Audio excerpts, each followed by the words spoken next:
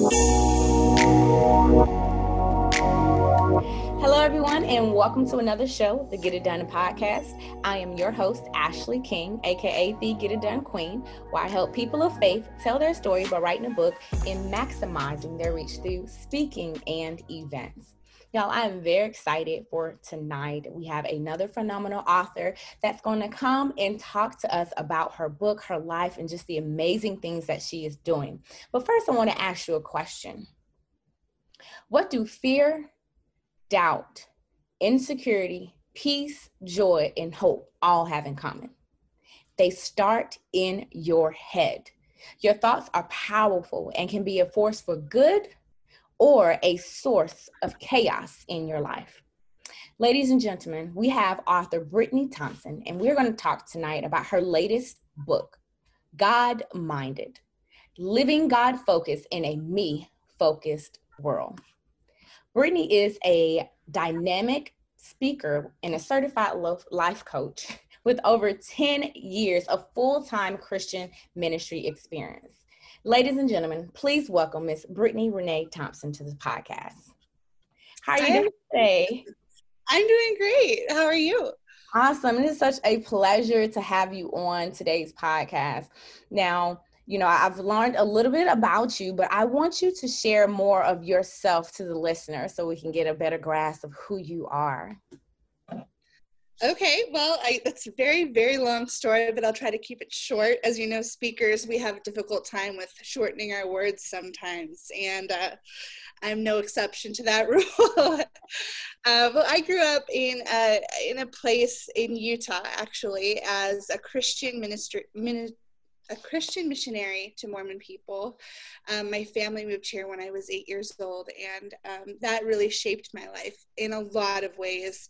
But the reason that I decided to become a Christian speaker and a life coach and an author is because I felt the calling of God on my life at a very, very young age. I knew I wanted to be a speaker. I knew I wanted to speak into the lives of Christian women. I knew I wanted to speak a message of freedom, but I didn't really know what that meant. And so growing up in Utah, I learned very quickly that I needed to know why I believed what I believed and that God was very real to me, because it was just me, and so it was a very interesting way of growing up. And as I grew up and got older, I became more insecure. Like that question that you asked earlier, what do all of these things have in common? Is they all start inside of our head. And I started living in this place of fear and insecurity and wanting to be accepted and wanting to be loved. And that led down a very dangerous path for my life, where I just couldn't get enough admiration from the people around me. And so I lived my life trying to please people and trying to be somebody that I wasn't, somebody that God did not create me to be. And a few years ago, I after battling with an eating disorder for 15 years and coming out of an abusive relationship, God really got a hold of my life. And God Minded, the book that I wrote, actually came out of that time of discovering what freedom really meant, freedom in Christ, and living an abundant life. And so that's me. Awesome. Powerful words. And I think it's a beautiful thing when we can take the test that we've gone through and share our testimony with others, to uplift, not only uplift them, but to glorify God. And that's exactly what you've done. And it's a beautiful thing. So I want to go ahead and jump into chapter 1, because I'm not even gonna lie, like I totally related off the back, because I was like envisioning, oh my gosh, the many times that I've been eating, just sat there, watched Netflix, and it was such a relatable thing. And there are other women out there, maybe not, binge eating has been your thing, but there has been some lies that not only we believe that were from the enemy, but that we've actually, began to live and walk into. So I wanted to discuss more about the lies that we believe. Can you share more about that chapter? Yeah, and the first chapter, I wanted it to be exactly what you said, relatable and vulnerable, because I think that when we allow ourselves to be vulnerable for other people to see, it helps them open up to that as well. And so starting off chapter 1 with the lies that we believe are, it was really to shine a light on lies that we believe that we have accepted as truth for so many years. Mm-hmm. And just shining the light on them that they are lies. They're not truth. We need to not believe these things because they're contrary to God's word. Yes. And so, I mean, I think you go through your book and you actually ask questions that people, you know, need to think about. And I think that's beautiful because sometimes when we read books, you know, we read, but actually when you begin to think and process, I think that I love books that make you think, you know, make you really apply it to your own life. So, I mean, some of the questions that you have here is, you know, how often do you correct your thoughts? And I think that's, you know, considering that we are to renew our minds daily, you know, I think that is something that we should be doing, but I don't think that we always do because we can have those negative, defeating thoughts and that constantly, you know, plague us every day. So how can one renew their mind so that they can overcome those negative thoughts? Yeah, I think that in my book, I lay out a very practical process to how to do that. And obviously everything that I've put in my book is based on what God's word says. And it's really, the foundation of the book is based on both Philippians 4 and Romans 12, where it talks about the renewal of our mind and what that looks like. And so in order to renew our minds, we need to stop focusing on what's not true and focus on what is true. And that sounds way more simple than it is. But I wanted to lay out a practical process for people to do that. And so I came up with this it's the four S's, I call it. The first is to see your thoughts. And that's just to become aware of the thoughts that are in your head, to know that they're there and to see them. The second is to say your thoughts. And saying your thoughts is a practical process to wake up a part of your brain that's the logical part of your brain and can see a thought rightly.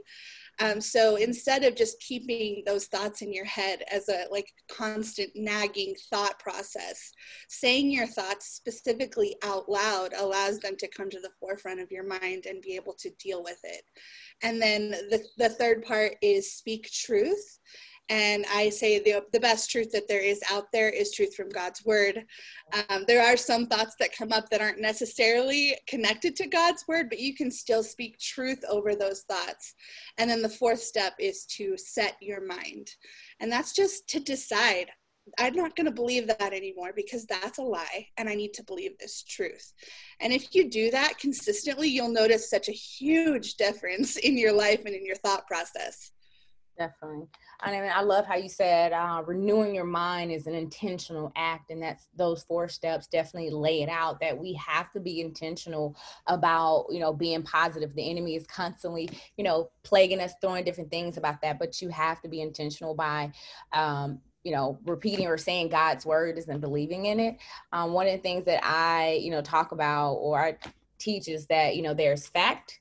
And then there's truth, you know, fact, you may have cancer, but truth, you know, God is a healer. He can restore, he can do those things. So I think that's very important that we stand on God's word, no matter what others or the world may say. And so then you go into cultivating thankfulness, which I think is beautiful. How can one go about cultivating thankfulness in their life? The first thing that I do every single morning when I wake up is I lay in bed before I even step foot out of bed, before I go to the bathroom, before anything.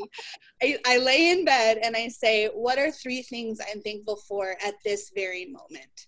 Wow.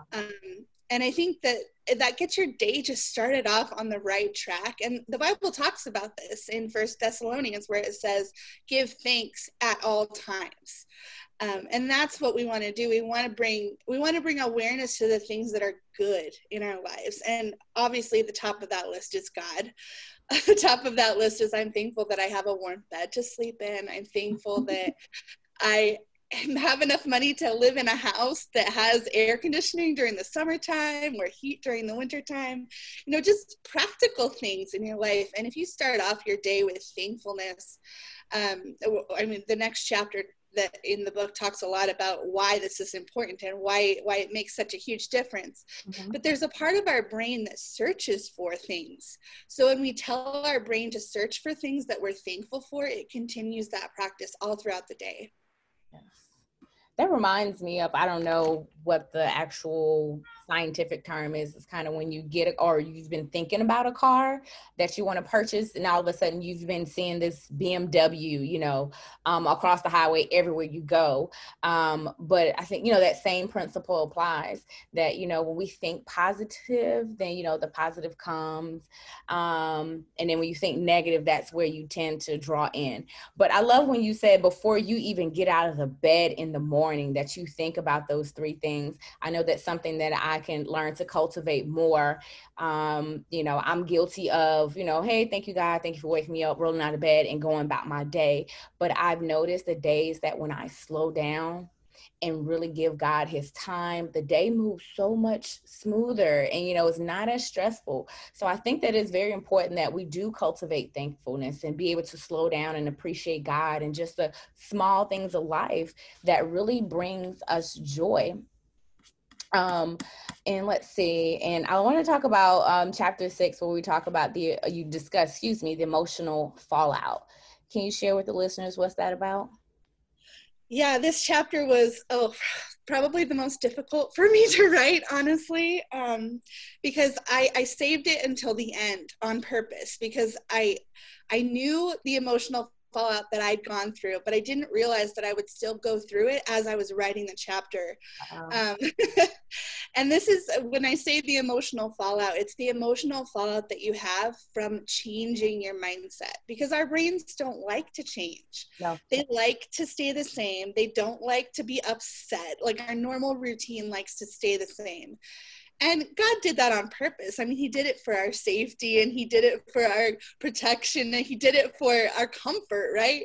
But it can be a bad thing when our normal daily routine is negative, or is looking for everything that's wrong, or is in an abusive situation or an addiction. Those types of things cause great angst when you try to change them in your mind. And so the emotional fallout that can come after you start the process of renewing your mind is you're going to start experiencing things that maybe you haven't dealt with in a really long time, like things that come up where you're just like, oh, I thought I was done with this, or I just feel like I'm doubting everything I'm doing, or I have more fear than I felt in a long time. And that's our brain's way of trying to get us to fall back into our old routine. So in chapter 6, I actually, as I was writing the book, I went through this process as I was writing chapter 6, because I'd come to this point in my life where I'm like, okay, I'm literally laying my soul bare in this book for everybody to see. They're going to see all of these things that I hid for so long in my life. They're going to be able to see my downfalls and my story played out before them, and the way that I used to respond to food or in an abusive relationship, which I don't share a lot about in this book. But I got to the point of writing chapter 6, the emotional fallout, and it was this, I didn't want to write it. My brain would not let me write it. So I started talking through my thoughts out loud, and it really became this process of, okay, it came down to this thought. If I finish this chapter, then the book will be finished, and this ministry and this book will have to go forward. There's no stopping once it's done. But I can still stop now. I don't have to publish. I don't have to do any of these things. But I knew I did, and I knew I wanted to. And it tried to pull me back into this place of, but you could go back to the place where you were comfortable. But I just written about this horrible place in my life where I was not comfortable. I was not free. And yet my brain was telling me, you can always go back to that place. So that's what chapter 6 is.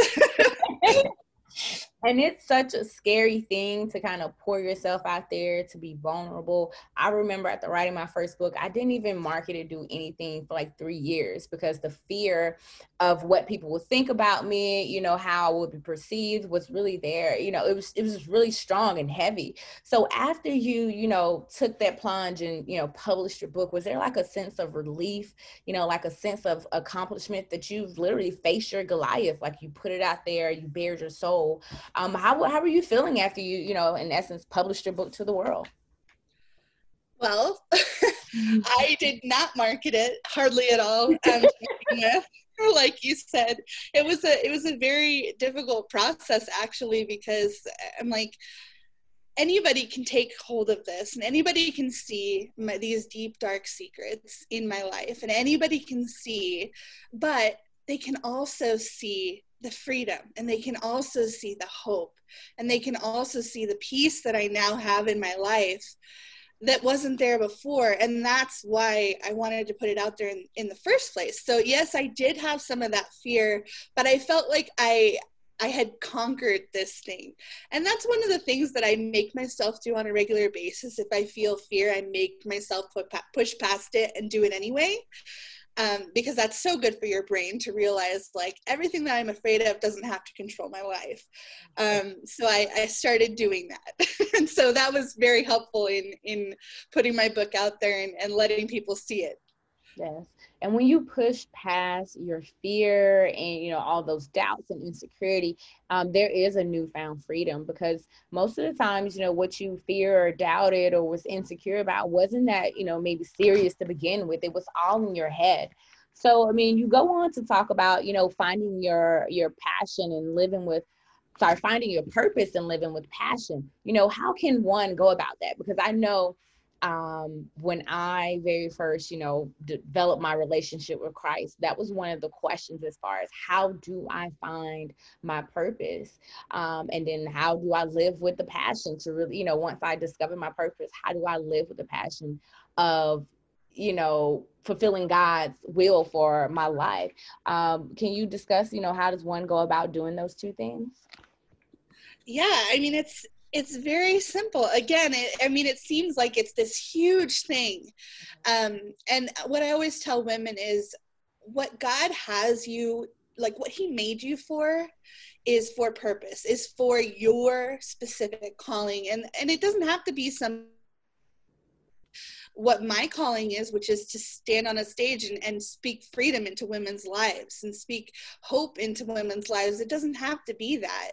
It can be something simple. And the stage of life that you're in really determines what your calling is right now, what your purpose is. And it can change throughout your life. So you don't have to come to this place in your life where you say, okay, this is my purpose. I have to do this no matter what. No, it should happen kind of naturally. But the Bible talks about that we were made specifically for purpose, that God created us as his workmanship. And he has a purpose and a calling for us, but it's not something that we necessarily make happen, although it does take very necessary, very forward steps to walk in that purpose.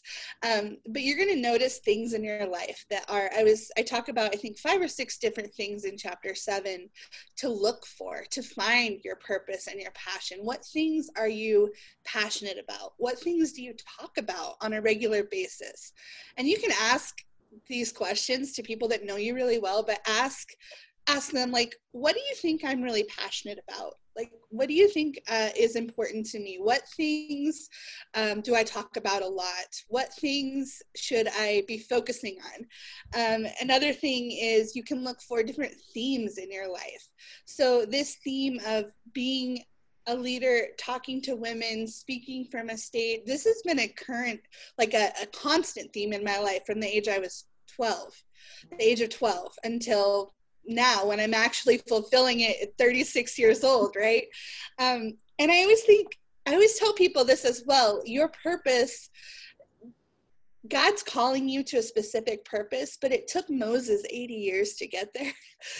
Like it took Abraham almost the same amount of time to get to this place where he was actually living in the purpose that God created him for. But it was always in God's timing. It was always in God's plan. And to make something happen is not exactly following and trusting God, but there's things that he calls you to do that take you closer to that purpose and living in that passion. And you can live in passion without living your full purpose as well, by trusting God and believing what he has to say about you and trusting in who he's made you to be. And I would say who God created you to be is exactly who you should be. Don't try to be somebody else. Don't try to step into somebody else's shoes. But chapter 7 specifically talks through what things you can look for to find maybe a hint at what your purpose is and step towards that.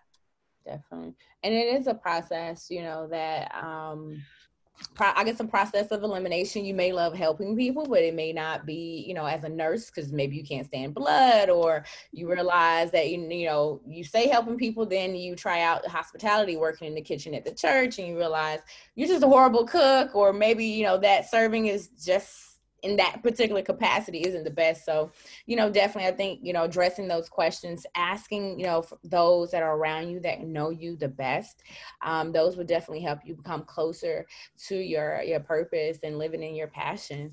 So, I mean, is there anything else, Ms. Brittany, that you would like to share with the listeners? I think one of the biggest things I want to share with listeners is wherever you are, you're not stuck. You don't have to stay where you are. You don't have to live in a place of hating the life that you have, or feeling like you are never going to be free, or any of that stuff. Because what we have in God is the freedom to dig out of that, the freedom to not stay in that place, the freedom to live with purpose and with passion. But I think that so often we get so wrapped up in this idea of, well, this is just who I am. This is just the life that I have. I wish I could have what this person has, but that's not my life, and I think so often we just get stuck. Like I picture it like a person who is like hiking up the mountain and they get stuck in a swamp. Yeah. And there's not swamp all around them, but where they are currently, they're stuck in the mire, they're stuck in the mud, and they can't get through it. And so they view it as, well, this is all there is. But if they actually stopped and they actually looked around them, they would see, like, there's dry ground right there. Like, all you have to do is take the steps to get there. And God's word very clearly lays out for us what it means to live a life that is renewed. To renew our minds, to live with passion, to focus on the things that actually bring us into that freedom and abundant life that God's word talks about. And so I'm actually, I don't know if any of your listeners would be interested, but I'm actually starting a free book study through my book, God Minded, starting on August 5th. Okay. And it will be through Zoom. So it'll be like face-to-face, and it'll just be a really good time. If anybody's interested in being a part of that, I think I can send out a link, and you can post it in the show notes maybe, that would allow a person to join that and be a part of that study, just to get started on that intentional daily renewing of your mind, which is so, so, so important as believers. It's not just going to church on Sunday. It's not just talking about Jesus every once in a while. It's like this intentional movement towards God, intentional movement of renewing your mind and being intentional about it every single day. So I think that's all I have to say.